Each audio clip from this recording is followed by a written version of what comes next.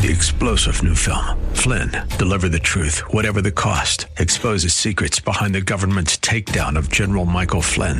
Flynn knew what the intel world had been up to. He ordered the first audit of the use of contractors. This set off alarm bells. He told the truth. He was the most dangerous person for Donald Trump to hire. They had to get rid of Flynn. Flynn, deliver the truth, whatever the cost. Available now. Watch it today. Go to salemnow.com. salemnow.com. In addition to taking care of one another inside the church, what if we developed a lifestyle of taking care of the most needy outside the walls of the church? How would that change the community and our city?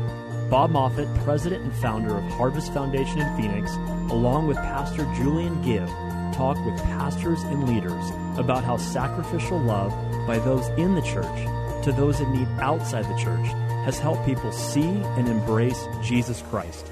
It's that demonstration of Jesus' greatest commandment that we'll hear more about today on The Kingdom and Its Stories. Well, everybody, welcome to The Kingdom and Its Stories.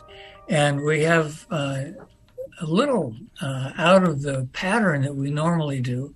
Normally, we just interview people for one segment, but last week's segment was so good that we wanted to continue it this week, and in this second version of this particular edition of the Kingdom of Stories, we're interviewing Kendall Key and Rick McCafferty from Blue Sage. Hello. Blue Sage is a ministry to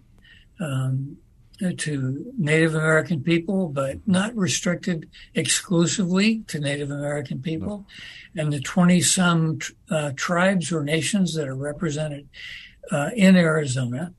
And so last week we talked to Kendall, and he shared his story with us, which is a beautiful story, and we ended up with, I think, something that really bears repeating this week, and that is how do you begin as the kind of person you are who's listening to this program?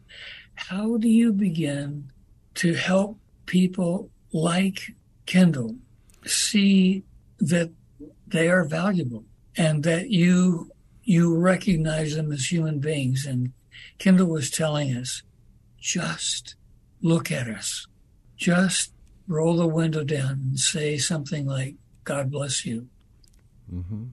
Just acknowledge the humanity of the people on the street who are begging, who are broken, who don't feel like they're anybody. But you can just acknowledge their presence, the fact that they're there, that they're human beings, and don't avoid their look. Yeah. Look at them. Yes. And not with an angry look, but look at them with the look of, hello, friend. Absolutely. I see you. Yeah. I recognize that you're hurting. And so anyway, so we want to go on. And this week, Rick McCafferty, I want to find out, and in an elevator speech, not speech, but elevator sharing, who is Rick McCafferty and how did you get involved with Blue Sage? Well, I'm going to introduce myself this way. I'm Inupiaq from Qikiqtagurk, Alaska on my mom's side. Inupiaq, they call us Eskimo, and Qikiqtagurk is Kotzebue, land of the midnight sun. And that's from my mom's side. My mom said my dad was a Cherokee man, and I had a great-grandpa that was Portuguese and a grandpa that was German. But my dad was never in my life. He found out mom was pregnant and didn't want anything to do with her. He was an Air Force man. So I was raised by stepfathers. So how did I come with Blue Sage? I met Kevin Molson at Sacred Ground. We started Sacred Ground together. Kevin took it and started growing, the guidance of the Holy Spirit, the guidance of God. But the company that we worked for took their eyes off of God, and so it closed down. Mm-hmm. But in the process, when Kevin was let go, God placed on a little Chupik Eskimo from Alaska his heart tell Kevin that his ministry is going to be bigger than what he left or what he was taken away from. And so I passed it on to Kevin, and I had the same thing as I was proceeding to come down here to Phoenix to see him. And, 3 years later or 2 years later, it's bigger than what Sacred Ground was, and it's still growing. So that's how I knew Kevin, and my heart has always been to help our Native American people because of the high rate of suicide, the high rate of domestic violence, the high rate of child molestation. And I say that, but it's not just our Native Americans, it's all cultures. So our motto is all nations, one people. Yep. Okay. So I like that. Yeah, so we really serve everyone, but we target our Native Americans because of the high rate of homelessness and addiction and suicide. Like I said, we want to give them a place of hope, and that's what Blue Sage is. It's a path of hope for them. Okay, you talked about it being larger than it was before. Mm-hmm. Give us some numbers so that we have an idea of what you mean by that. I can't just say it in numbers, but, the classes have definitely grown. We can have anywhere from 20 to 40 to 50 people and sometimes 100 during the day. And we have some evening classes, but like Kendall said last week, that we're culturally based, so we use our cultural beliefs and stuff to bring people in, to touch their spirit, because their spirit has been dead for so long that they relied on addiction and everything. So we're serving a good portion, and now we're reaching outside of the Phoenix area where we're starting to go to the other tribes, and we're being recognized. So what we are doing, and you never limit God, right? We don't want to just keep him in the box. We're going to be going to these other reservations too and bringing Blue Sage Healing, which is really the Holy Spirit. So when you talk about going to a reservation with this idea, what does that mean? Do you go and just meet with people informally, or do you have classes, or both? Or I believe it would be. It would definitely be because these reservations already provide behavioral health services, but most of them take a westernized approach to it. What we want to do is take our services and some of the curriculum that we have at our Chandler campus and have satellite offices on the Navajo Reservation, the Hopi Reservation, the Apache Reservation, where we take the services that we provide at Blue Sage to those reservations and offer our classes that we've found to be highly successful, and because it's more relatable, they're able to relate and see themselves, see their identity, and reconnect their culture and ultimately their spirit in these classes during these sessions. And this is going to be an amazing thing that we know and we wholeheartedly believe, because God has set it on our hearts, that this is a step in the right direction to allow healing, more healing opportunities to a reservation, to a community that is so much underserved already. Is there, this is a question to both of you guys, is there a sort of a general time frame, or is it all just completely individual in terms of someone, coming from a place of brokenness and addiction, feeling lost, to the point where they really start to have a sense of starting to be healed? I would say I kind of smile because when we serve our Native people and we go to some of the reservations, even here at Blue Sage, we are on Native time. Right? See Kendall laugh. We are on Native time. We might have a schedule and a time frame, but really that goes out the window because it is individual time also. It depends on how the person is progressing, how they're healing, and, where the resistance might be. And so we don't put that Western time frame on them. You got to do A, B, C, and D and you're done. No, okay, A, B, C. Huh? I'm sorry. I'm a Westerner. Yeah. Well, so we take that. In my question. We take that A, B, C, and D and say A, B, C. Oh, you want to start over from A? Okay, we'll start over from A. Right? So we do it so they understand it and so they incorporate it, because really it's life changing spiritually. We minister to the spirit, not just to the addiction. We go beyond that addiction. What is driving that addiction? And first, they could say it's anger, it's hate, but then what's behind that, right? Because anger is a secondary emotion. So we go deeper at a slower process because trauma is terrifying. And there's an old adage out there, right? You don't want to relive the past. Well, you know what? We don't relive it. We revisit it. Yeah. Just like God said to Moses, actually Joshua in the desert, after 40 years of wandering in the desert, he tells Joshua to tell the people to remember. Now, why would he tell the people to remember? Because these are the new people, right? The new generation that were 20 and under that were not died away. They're the others that were now serving the Lord wholeheartedly. So it's not reliving it. It's not reliving it. It's reliving revisiting the trauma, but revisiting it. Yes, because a visitor, yes. So as you remember and as you revisit, you can tell that memory, I'm done visiting with you today. I mean, this is kind of figuratively, right? So I'm going to close the door for right now. I'm going to ask you to leave so you don't get re-traumatized. But we also have the staff in place that if people are getting there, then we're able to walk with them and be able to offer the services. Have you got some stories, either one of you, that that can show us the kind of we had Kendall's story, which is beautiful, but what are some other stories that you could tell us that would help us to understand how you reach out to broken people and what happens to them as a result of your reaching out to them? And if I may, I guess this kind of will give you a little story, but it will also answer your question about the time framing. Okay. But, for me and my personal experience, it wasn't until I had accepted, I took a Beauty for Ashes class that Rick was facilitating, and it was a trauma-based curriculum, and it was an intensive, 5 days that we took, and, it was just really digging into, all of the choices I had made really stemmed from the death of my mother, because I felt like I was solely responsible for that. Because, I did. You felt you were responsible for her death. There was some, because I was 13 years old in the hospital the night before.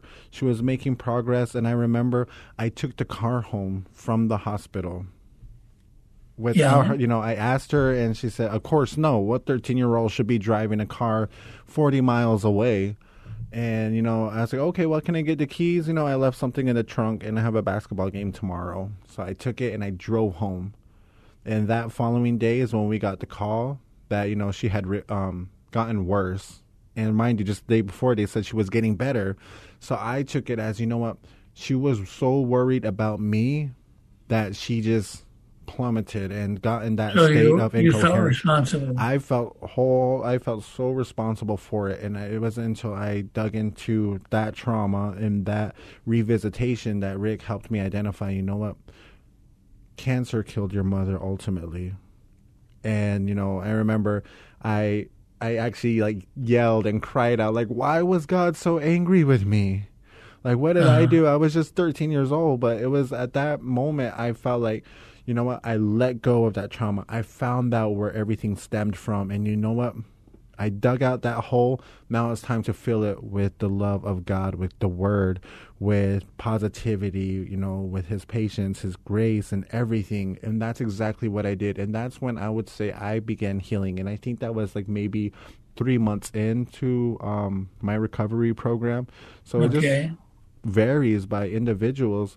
There's a gentleman that we work closely with, and I remember that he came into the program. I wasn't there for day one, but when I first seen him, he was in another program, and he said, I like this, but I don't. It's more so brain food. He was talking about, the westernized approach, doing EMDR therapy and self-respect, self-love, and just kind of that approach. Not saying that that's wrong, but it was just something that he said he wasn't able to relate to. So he transfers over to Blue Sage, and he said it was the connectiveness of the drum of the smudging, of the prayers, the spirituality aspect of Blue Sage that really turned it around for him. And he said once he heard the drums and smelt the sage, that he knew that he was in the right place. And this is a remarkable young man. Now this young man is actually in line to be a house manager. He currently facilitates. He has an opportunity to become a recovery coach, and he is just so remarkable, and he does so much for the brothers and sisters at Blue Sage. He takes them out to Hopi, on weekend outings to participate in the Kachina dances, to get them acclimated back into their culture. And it's like he does this so selflessly. He does this so selflessly, and at the end of the day, he still praises God. He still praises Jesus and acknowledges him. And it's just like, you know what, life has changed, and this is a remarkable young man. Thanks, Kendall.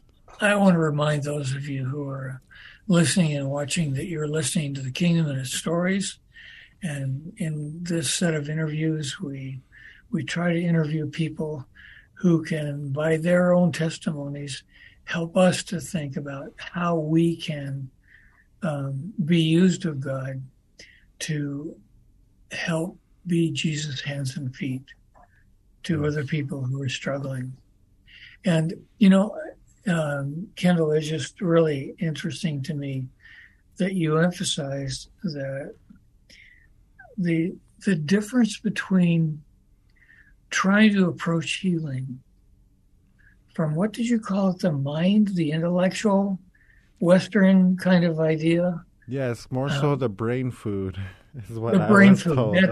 That's the phrase I was trying to find. And often, those of us who come from this Western orientation, we focus on brain food. Yes. It comes a lot from our enlightenment background, whether we're aware of it or not. Yes. But helping people to recognize the importance of their cultural roots when we deal with them, and not just ignore it, saying, "Oh, that's old superstitious stuff," but we need to recognize the value of those cultural practices. Absolutely. And recognize their value and not just write them off. And I would think, and you guys can help me with this, even as Westerners and people who haven't had that experience of tradition, if we could just not write it off, but when we engage in conversations with people who have that, to be interested and ask them, tell us about that. What does that mean? What does it mean to you? And how did that help shape who you are? Absolutely. That would go a long ways, because we can go back generations where the Western movement, genocide, when the Christian churches came in to help to educate the heathens, they took away a lot of that, and they said it was evil, right? And so let's go back in the Bible. Jesus came, and where did he meet the people? When he started his ministry, he met them right where they're at. Exactly. So beauty for ashes that Kendall was talking about comes from Isaiah 61, right? But Jesus fulfills it in Luke 4, and he says it. And then he's asked this question by the Pharisees. These are the, I'm going to say this, and I apologize if I offend people, but these are the pastors and the deacons and the leaders of the day, right? No, and you so, don't have, don't be apologetic. Right. So Jesus came for the people. He met them right where they're at. He met the outcasts, and he went to the outcasts. And what we have gotten comfortable with in our churches is that we want to stay in our building. The question you had to ask Kendall last week is, what do we say to someone like you if we're afraid of them? Jesus wasn't afraid. He went to be with them. He stood on the corner with them. And what Jesus did is he went in the middle of them, and he told the Pharisees, I didn't come for those that are well. I came for the ones that are sick, that need hope. That's what it's all about. So as Jesus just ministered to the people right where they're at, this is what we do, and this is what we ask of others, is just to meet them right where they're at. Don't be afraid. Be curious. And even if you get the look, even if you get the anger. Stop. Okay. You just said something that I think is really important. You said, don't be afraid. Be curious. Yes. That's beautiful, because I think all of those who are listening and watching today can take that just idea that you just expressed and use it to change our minds and our approach to those people that we might be afraid of. Let's take what you just said, the mind food, right? We're feeding the mind. What did Jesus ask was the greatest commandment? And they answered him by saying to love the Lord your God with all your heart, with all your mind, with all your soul, with all your strength, or your spirit. Right. So we can't stop loving him with just our mind. We forget to go to the heart. We forget to go to the spirit. This is what Blue Sage is doing. It. We're bringing back to love the Lord your God with all of you. So we want to synchronize those places so we can have that relationship with the Holy Spirit so we can heal. I say that because those of us that are the facilitators, the teachers, as Kendall had expressed, we are the face of those statistics of homelessness, of domestic violence, of sexual abuse. We are the face. And what's hidden is what we don't talk about in the churches is the story behind those that are in the church, sitting in the pew, that don't want to mention it because it's too shameful. It is shameful. But if we use our story to break that silence and to tell evil you don't have a hold anymore, and Kendall said it was that little boy that believed it was his fault. Evil twists that when you're a young boy or a young girl and you've been traumatized. Twist it from being being a victim to being the one responsible. And we don't know any better. And so when we live that lie all of our lives, we think we deserve to be the way we are. Wow. And we don't want to hate our moms or our dads or those that abandoned us or those that rejected us. So we love them, but not with the love that only God can give us, the Creator can give us. We love them with a false love because that's the only thing that was taught to us. Yes. And so as we break that lie, go ahead. We have time for one more story. Tell us another story that would illustrate the guys, the gals, the people, the children, the adults that come into your ministry that God has used. I'm going to piggyback with Kendall because yesterday was an acknowledgement of 7 of our coworkers that have been there since the beginning, and all of these 7 have a story of homelessness, of addiction, of coming off the street. And all of these people that we acknowledged yesterday are working for Blue Sage and giving back to the people.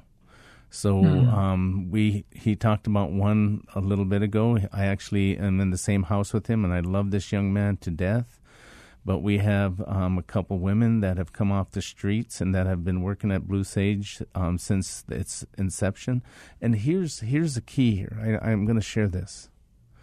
All of those that were with Kevin Molson the first year never got paid. They just believed that God was going to bring them something. Okay. And so for the whole year, they worked selfishly to give back.